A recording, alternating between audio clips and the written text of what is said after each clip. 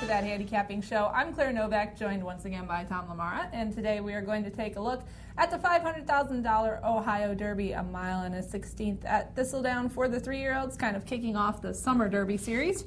And Tom, this race actually drew up very well. We know they lost their grade, but it looks like they might have a chance to get it back, and the boosted purse has definitely attracted some good 3-year-olds. Yeah, we had a field of 9 that was entered here, and what's interesting about it is there are 3 horses that last ran in the Kentucky Derby, 3 horses that last ran in the Preakness, and a horse that last out won the Illinois Derby. So this is a very competitive bunch. Mm-hmm. You'll notice the morning line is pretty close on some horses. I'm not so sure that the morning line favorite, Whiskey Ticket, will be the favorite because there are horses here that were actually well respected when they ran in the Kentucky Derby. Mm-hmm.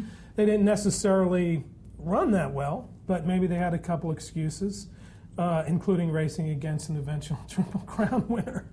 But a really solid group here, and I think if you're fortunate enough to get the right horse or 2 in here, I think the payoff might be pretty well. All right, well, Whiskey Ticket is that Bob Baffert trainee who has only run twice in his career, which already, as you and I were discussing, kind of raises some red flags to me. You know, what kind of issues has this horse had that in the summer of his 3-year-old campaign, he's making only his 3rd career start versus a horse like Mr. Z, who Dwayne Lucas keeps throwing at the wall and seeing if something will stick. And we'll do so again here. So for Whiskey Ticket, his Illinois Derby win was very determined, very game, coming right off that maiden score first out. He did win the Illinois Derby by a nose.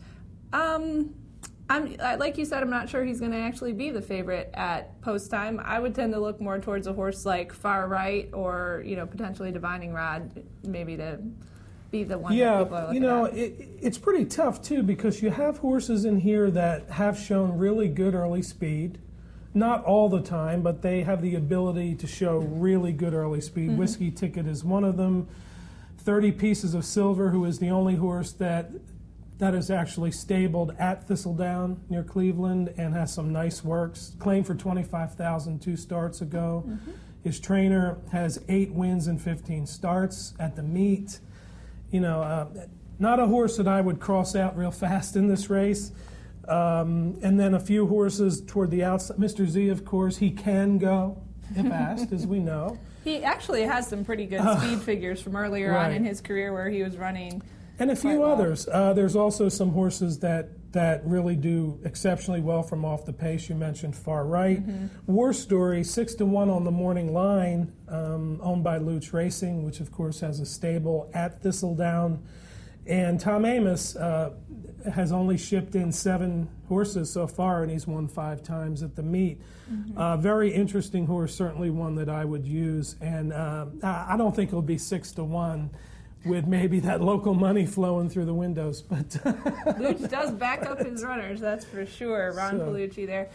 So with a horse like Tencent Jour, what do you do with that? Because this is a runner. I pick him on top. Oh, well, there you go. He's a runner who ran 2nd in the Wood Memorial to Frosted and was very impressive, and then just didn't get his Kentucky Derby run, but he's been training for George Weaver. He has, and he's blinkers off. He raced with blinkers his last 3 starts. However, he only won once. It was a New York bred maiden special weight at Aqueduct earlier this year, and that was without blinkers.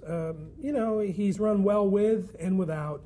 I really like the horse's work pattern. He had a really nice breeze recently at Belmont, and he's just been working really well. He worked on the turf once at Belmont, and I know George Weaver had been talking about this race, I think, as a race to bring him back off of his 35-length defeat in the Kentucky Derby, but I think as we've seen, we really shouldn't pay too much attention on how far back horses finished in the Kentucky Derby. Right. Well, all of these had the sad distinction of finishing quite far back and not that well. And he's also a horse that I think has the right running style. He can be a little bit close or fairly close early, and I do think that he has a good closing kick.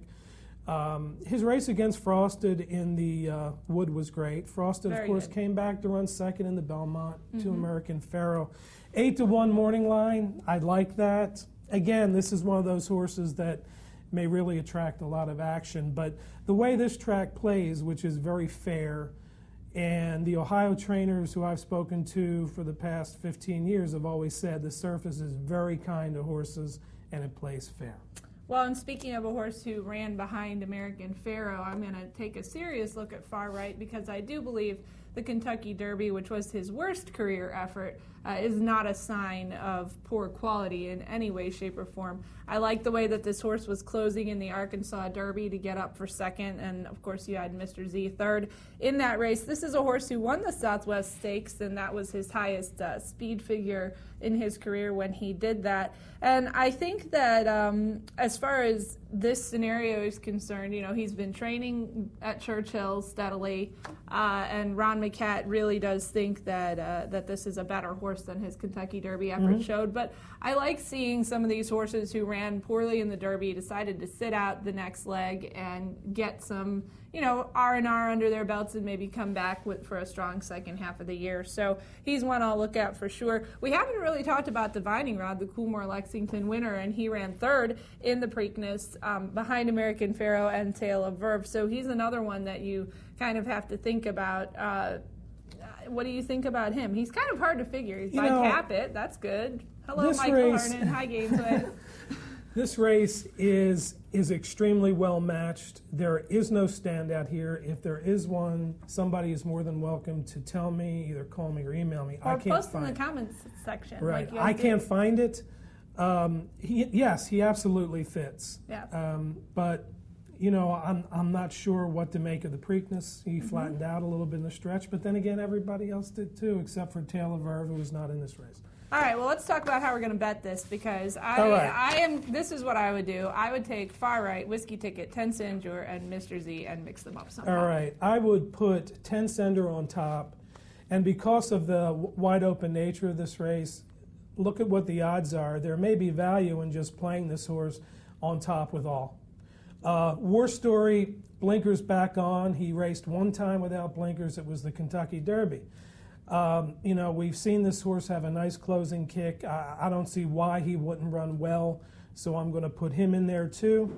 And I think Whiskey Ticket, I'm going to wait to see what the odds are. But I do like Tensendur and War Story the most in this 9-horse field. All right, well, you're heading to Thistledown. Yes. Yeah. Tom will be on the ground, so follow him on Twitter at @BH_T LaMarra for photos, tweets, etc. And we'll have coverage for you this weekend on bloodhorse.com. As always, we want to say thank you to Equibase for the PPs, and thank you for watching that handicapping show. Okay.